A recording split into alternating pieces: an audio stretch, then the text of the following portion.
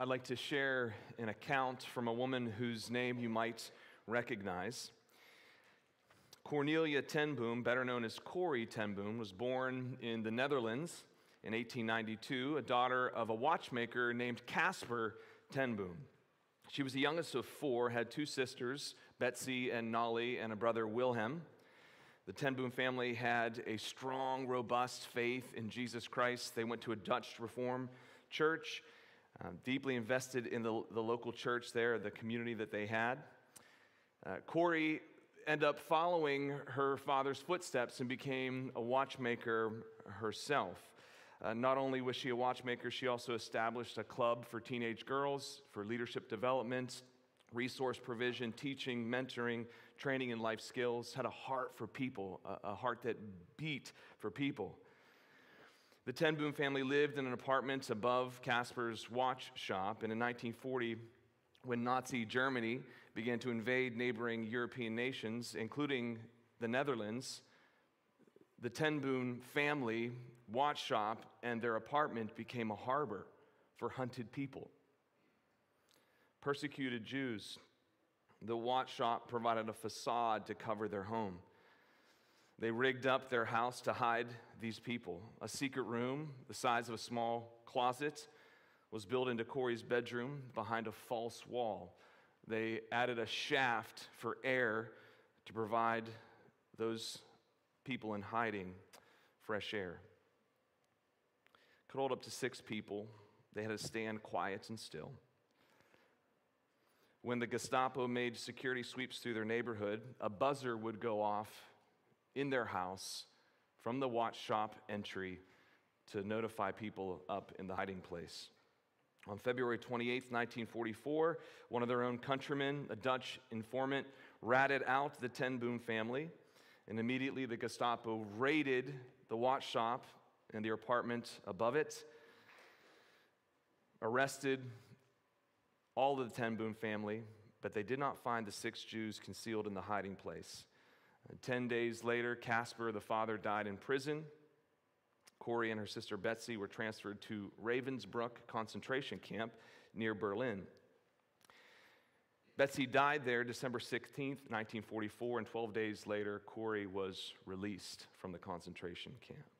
And in the years that followed, Corrie returned to the Netherlands, established a ministry sharing her story, preaching the gospel, visited concentration camps for survivors, as well as those in her own country and other Germans who participated willingly in what the Nazis were doing. She spoke extensively, traveled to 60 countries. And one afternoon, one Sunday, she found herself back in Germany at a church speaking there, telling her story. And after speaking, a German former soldier recognized her, came up to her. He had worked at Ravensbrück concentration camp and had been transformed. This former soldier had become a Christian as the years had gone on. And he knew what he needed to do. He needed to approach this former prisoner that he had persecuted. And so he walked up to Corrie after she was finished speaking, and he said, "I need to ask for your forgiveness. I realize the atrocities I committed at Ravensbrück, and I want to ask you for forgiveness." Now, in those moments, Corrie ten Boom was faced with a decision. She had just preached the gospel about God's free, unmerited, undeserved grace to wretched people, to sinners. And so what would she do? How would she respond to this request for mercy? Corrie writes this about her encounter with her enemy. "I stood still there with coldness clutching my heart. But forgiveness is not an emotion. I knew that too. Forgiveness is an act of the will, and the will can function regardless of the temperature of the heart. Help, I prayed silently. I can lift my hand. I can do that much. You, Lord, can supply the feeling." So woodenly and mechanically, I thrust my hand into the one stretched out to me.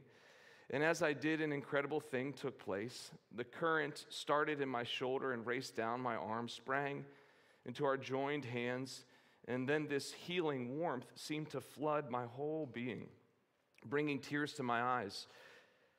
"I forgive you, my brother," I cried, "with all of my heart." For a long time, we grasped each other, hand in hand, the former guard and the former prisoner, together clutching each other. I had never known God's love so intensely as I did in that moment.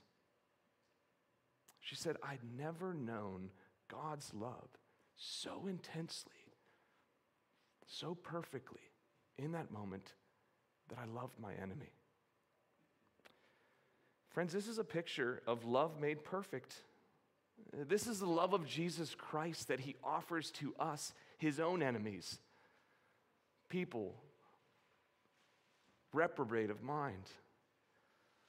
This is the kind of love that I want to explore with you this morning. Love made perfect.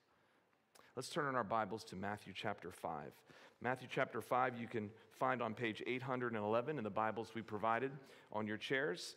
We're currently in a series in the Sermon on the Mount, Matthew chapters 5, 6, and 7. This series is called The Ways of the King, because in the Sermon on the Mount, Jesus teaches the ethic of his kingdom, what it looks like to be a citizen of King Jesus, to follow in his footsteps, to embody his character. And love for your enemies is one of the qualities of the king. The Ways of the King, Matthew 5, I'll read verses 43 through 48. "You have heard that it was said, 'You shall love your neighbor and hate your enemy.' But I say to you, love your enemies and pray for those who persecute you, so that you may be sons of your Father who is in heaven. For he makes the sun rise on the evil and on the good, and he sends rain on the just and on the unjust. For if you love those who love you, what reward do you have? Do not even tax collectors do the same? And if you greet only your brothers, what more are you doing than others? Do not even the Gentiles do the same? You therefore must be perfect, as your heavenly Father is perfect." Here's the take-home truth that I want to leave you with. If you don't hear anything else, hear this. Love for your enemy is love made perfect. Love for your enemy is love made perfect. Love to the fullest degree, to the highest extent. Love for your enemy is love made perfect. So I'm going to organize our time in this passage in 4 parts. And here's the first part that we see: a distortion of God's word. We see a distortion of God's word. Jesus says in verse 43, "You have heard that it was said, 'You shall love your neighbor and hate your enemy.'" Now, if you're joining us in this series for the first time, I want to just orient you a little bit and provide a little bit of review. We've been in the Sermon on the Mount for several weeks now, and within the Sermon on the Mount, right after the Beatitudes, we see Jesus teaching a series of 6 clarifications or 6 corrections. And so you'll notice this introductory phrase that is repeated in these 6 paragraphs that we were in the midst of studying. "You have heard that it was said, but I say to you. You have heard that it was said, but I say to you," 6 times over. And then Jesus goes on to deal with the correction. He speaks of anger, lust, divorce, truth-telling, and in this instance, how we are to approach our enemies. 6 deeply important and deeply personal, sensitive areas of our lives Jesus hits head on. He speaks truth to the tender areas.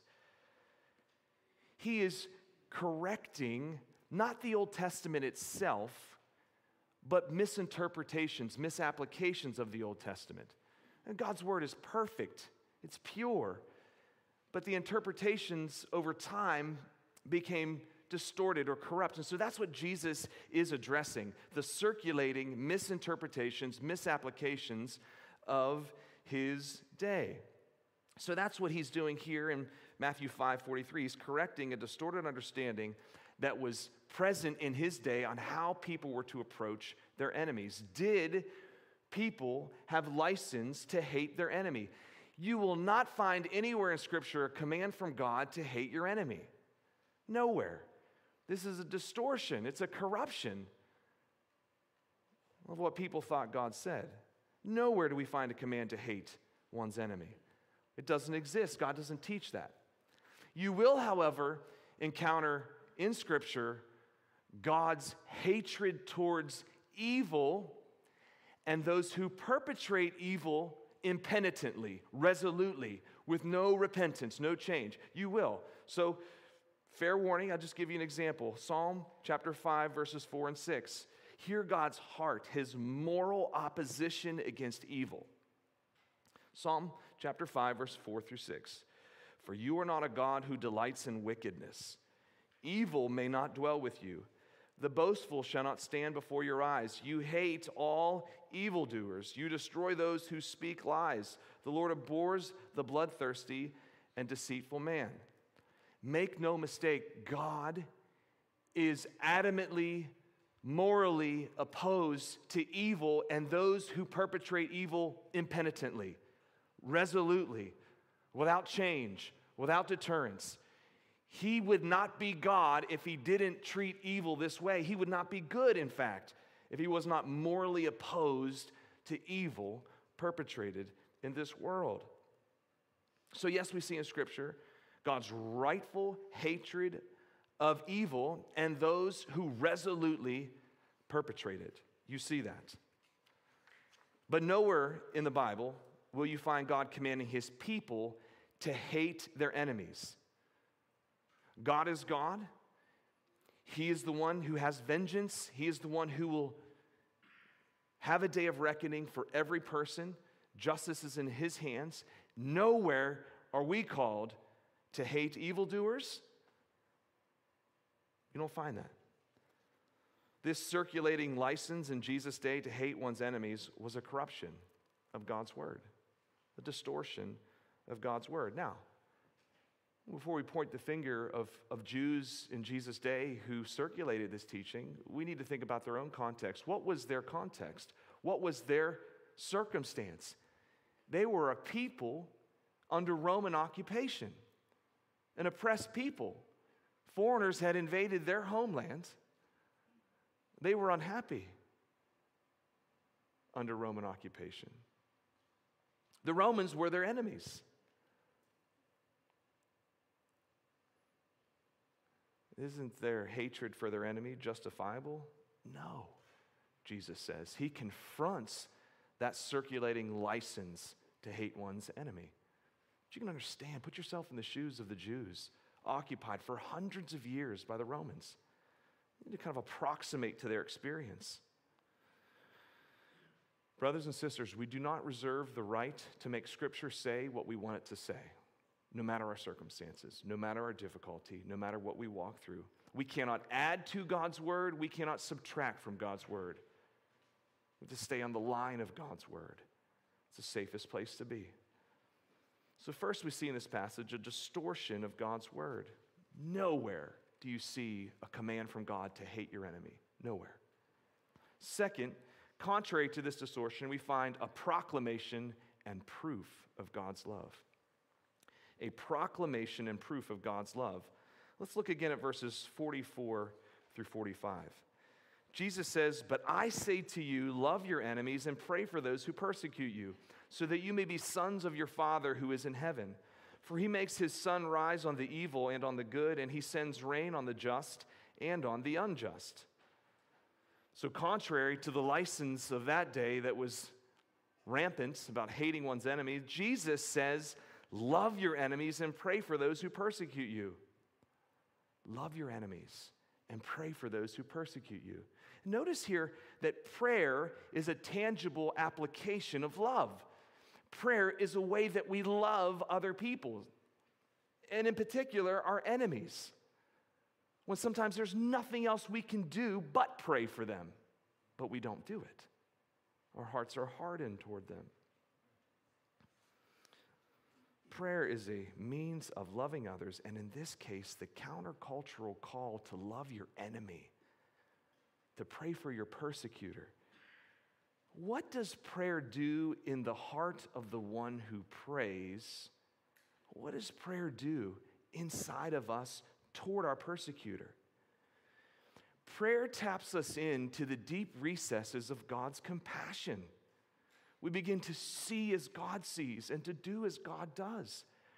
Prayer is that line of communication with the creator of the universe, the Lord of the universe, who has unparalleled compassion. And when we pray, we begin to see people as he does. We begin to receive the compassion that he has. Prayer will manage to soften your heart towards the one who has wronged you. And it will be difficult. I don't want to sugarcoat this. This is praying for people who've wounded you. Who are those people? And what would it look like for you to pray for them, to plead for them before a holy God, that he might change them and change your heart towards them? Prayer taps us into the deep reservoir of compassion that God has. Well, Jesus didn't just teach this truth, he embodied it, didn't he? As he's hanging on the cross, bloodied, naked, quivering, what is his response to his revilers, to the passersby that mocked him, to the one criminal who reviled him? What did Jesus say? What did Jesus do? Jesus prayed. He prayed, "Father, forgive them, for they know not what they do." Out of the depths of his compassion, he prayed for people who hated him. Jesus didn't just teach this. He embodied it like any good preacher. He practiced it. "Father, forgive them, for they know not what they do." So who has wronged you in your life? What fresh wound do you have from another's mistreatment of you? And what might it look like to begin to pray for that person? Maybe even this week, it's helpful for me just to write down my prayers sometimes when I can't bring myself to mouth them. Start with Scripture, begin to write down. Start even with Jesus' words here. "Father, forgive him, forgive her." Had no idea what he or she was doing. Write it down and return to it and watch God tenderize your heart, soften your heart towards that person. When we love our enemies and pray for those who persecute us, we show ourselves to be sons and daughters of our Heavenly Father. That's where Jesus goes next. Notice what he says in verse 45. "When you do this, you may be sons of your Father who is in heaven." Like Father, like sons and daughters. That's what he's saying here. Those who follow the Father's will, as proclaimed here in Jesus' life and ministry, show themselves to be offspring of God. In Jesus' ministry, we'll see this later in Matthew chapter 12. One day he's teaching to a collection of people, some of them becoming disciples, some of them considering becoming disciples. And his biological family, they think he's out of his mind. So they go and they try to restrain him. And somebody says at the door, "Hey, Jesus, your brother, your sisters, your mother are here." And Jesus says, "Who are my mother and my brother and my sisters?" Those who hear the word of God and do it. He, she is my mother, my brother, my sister. He redefines family for us, doesn't he? The family of God is made up of those who do God's will. When we follow his will in loving our enemies, we show ourselves to be children of God. My mother used to say all these old phrases. "Dane, you're a chip off the old block. You're just like your dad. The apple doesn't fall far from the tree." This is what Jesus is getting at. Like Father, like sons and daughters. When you love your enemies, you show yourself to be like your heavenly Father, his progeny, his offspring.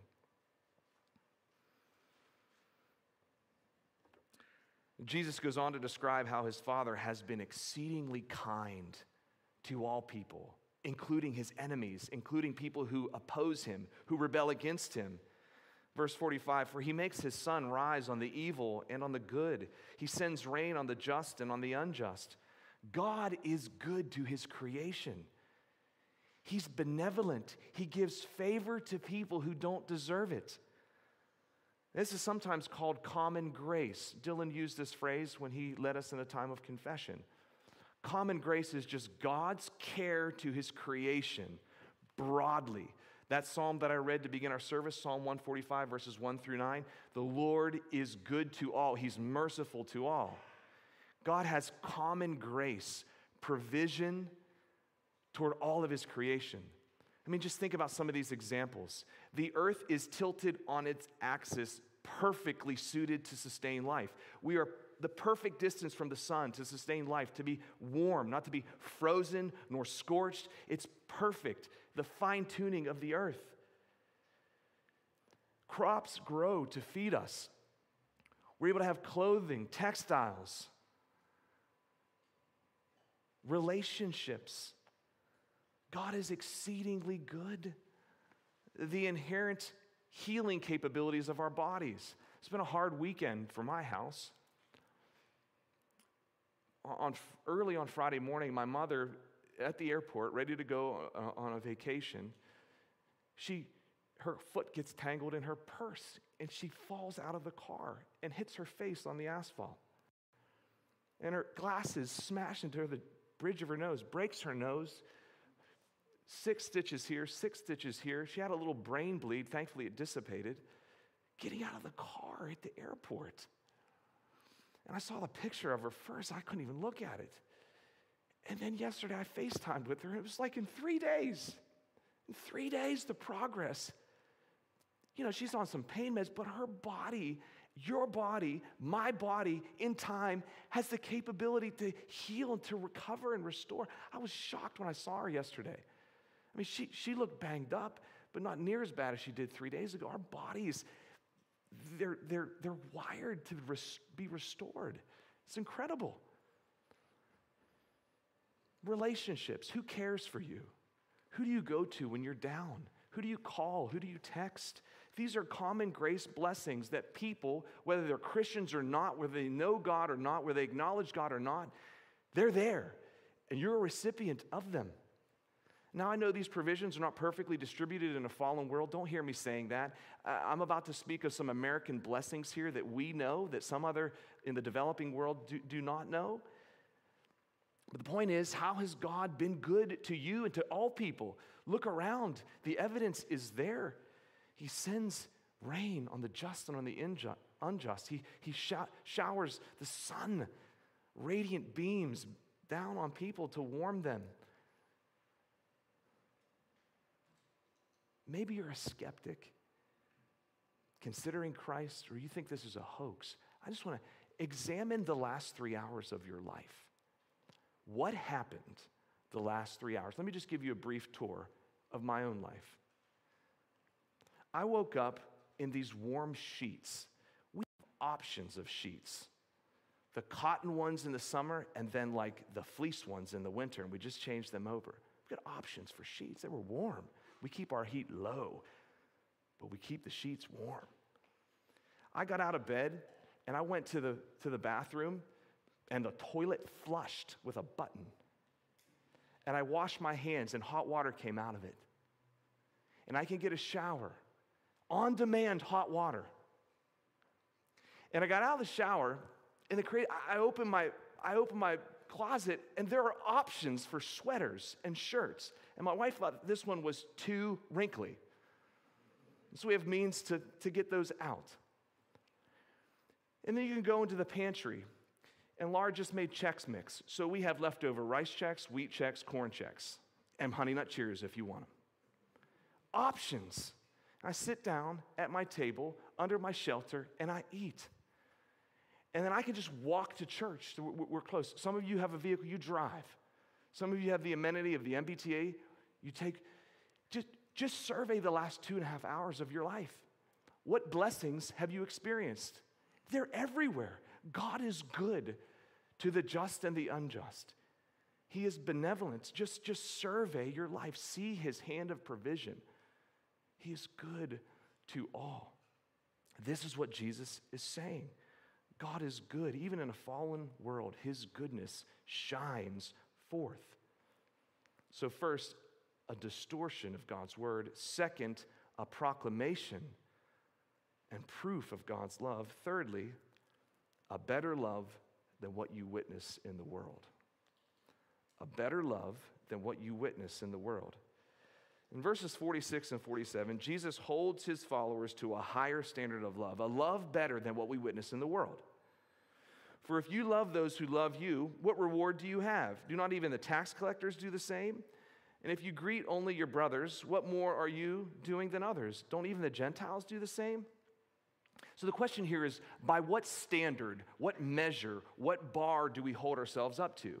It makes all the difference. What are you aiming for? How are you measuring the uprightness of your life? The world's standard or God's? These tax collectors, these were people of ill repute, corrupt people, greedy people who could always be counted on to do the wrong thing. Even they know how to do good to people who do them good. That should not be your measuring line. The Gentiles, the pagans, they know how to treat people kindly who treat them kindly. That's not our standard. That's not what we're aiming for. Jesus has a different target in mind, a different measure, something divine, something, in fact, that is perfect. And that's where Jesus concludes this passage. The perfect standard. So we see a distortion of God's word, a proclamation and a proof of God's love, a better love than what you witness in the world, and fourthly and finally, love made perfect. Jesus says in verse 48, "You therefore must be perfect as your heavenly Father is perfect." Whoa. Come on, Pastor. What do we make of this? What do we do with this? Let this ruminate in your soul. Just as Dave Raffensperger preached last week, one of our elders, you are meant to feel the force of Jesus' words in the Sermon on the Mount, not to begin to kind of squirm and find the loophole out, the qualification out. You, therefore, Jesus says, must be perfect as your heavenly Father is perfect. Jesus is talking about perfect love. Love made perfect. Love to the fullest application, to the highest degree. Love for your enemy is love made perfect. The most difficult and most beautiful kind of love. The love that Corrie ten Boom experienced as she shook hands with her former persecutor. A love so intense, so divine, that she'd ever experienced. This is love made perfect. And so when Jesus says, you therefore must be perfect as your heavenly Father is perfect, he's holding us to this divine standard of loving your enemy, praying for those who persecute you, being kind to those who malign you. This is divine love. It is game-changing, world-shaking love. The same kind of love that Jesus turned the world upside down and continues to do so. We have to realize where we came from. If you're a Christian, you have to realize this. You and I were enemies of God, hostile in mind towards him, justly deserving of his displeasure. This is what the scripture witness is. Romans 5, verses 6 through 8, Paul says, "For while we were still weak, at the right time, Christ died for the ungodly." He died for sinners, the ungodly, the people who opposed him. "For one will scarcely die for a righteous person, though perhaps for a good person one would maybe die. But God shows his love for us in that while we were still sinners, Christ died for us. While we wanted nothing to do with him, Christ died for us. While we were mocking him, you and I were in the shoes of the mockers in Jesus' day. He died for us. That's his love. Love, divine love. Love for your enemy. 1 Peter chapter 3, verse 18, "For Christ also suffered once for sins, the righteous suffering for the unrighteous, that he might bring us to God." Do you hear his heart? He died for us, suffered for us, that he might bring us to God. We were alienated, separated in our sin, and through his atoning death, he bridges that massive gap that we could never have bridged. He bridges it. We come to him. Christ died for you. He died for me, that he might bring us to God. That is the gospel, and it changes everything. You cannot give what you haven't received. A pitcher can't pour out what it doesn't have in it. And so this is where we need to land this morning. You cannot love your enemy unless you realize you've been loved as God's enemy. You can't love your enemy in this life unless you realize you've been loved as God's enemy. You receive it by faith. You don't have to work for this. You don't have to claw your way to him. You just have to, with hands open wide, receive it. Christ loves you and died for you. The righteous dying for the unrighteous, that we might be brought to God and be used by him to bring others to God. That's the application payoff. When you and I love our enemies, we are used as instruments in his hand, bringing others to God. We don't save them, but we're little instruments that he uses to gather people to him. Love your enemies. It's divine love. Love for your enemy is love made perfect. By God's grace, may we love like this. Let's pray together. Father, thank you for your word, for the ways that it pushes us and challenges us, confronts us, counsels us, comforts us. Lord, we confess as we consider our wounds, some of them very fresh, and we can't do this. Lord, would you root us so deeply in the gospel of your Son and understanding that we were once enemies, hostile in mind towards you, wanting nothing to do with you. But yet, in your mercy and your love, you pursued us, that you might bring us to you. Thank you for dying. Thank you for rising again. Oh God, help us to trust in that. For some who are considering that message, Lord, may it fall upon their hearts, that they would believe it wholeheartedly. For those of us who are struggling and shaky of our grasp on the gospel, would you firm that grasp up, that we might love our enemies like you do. In Jesus' name, amen.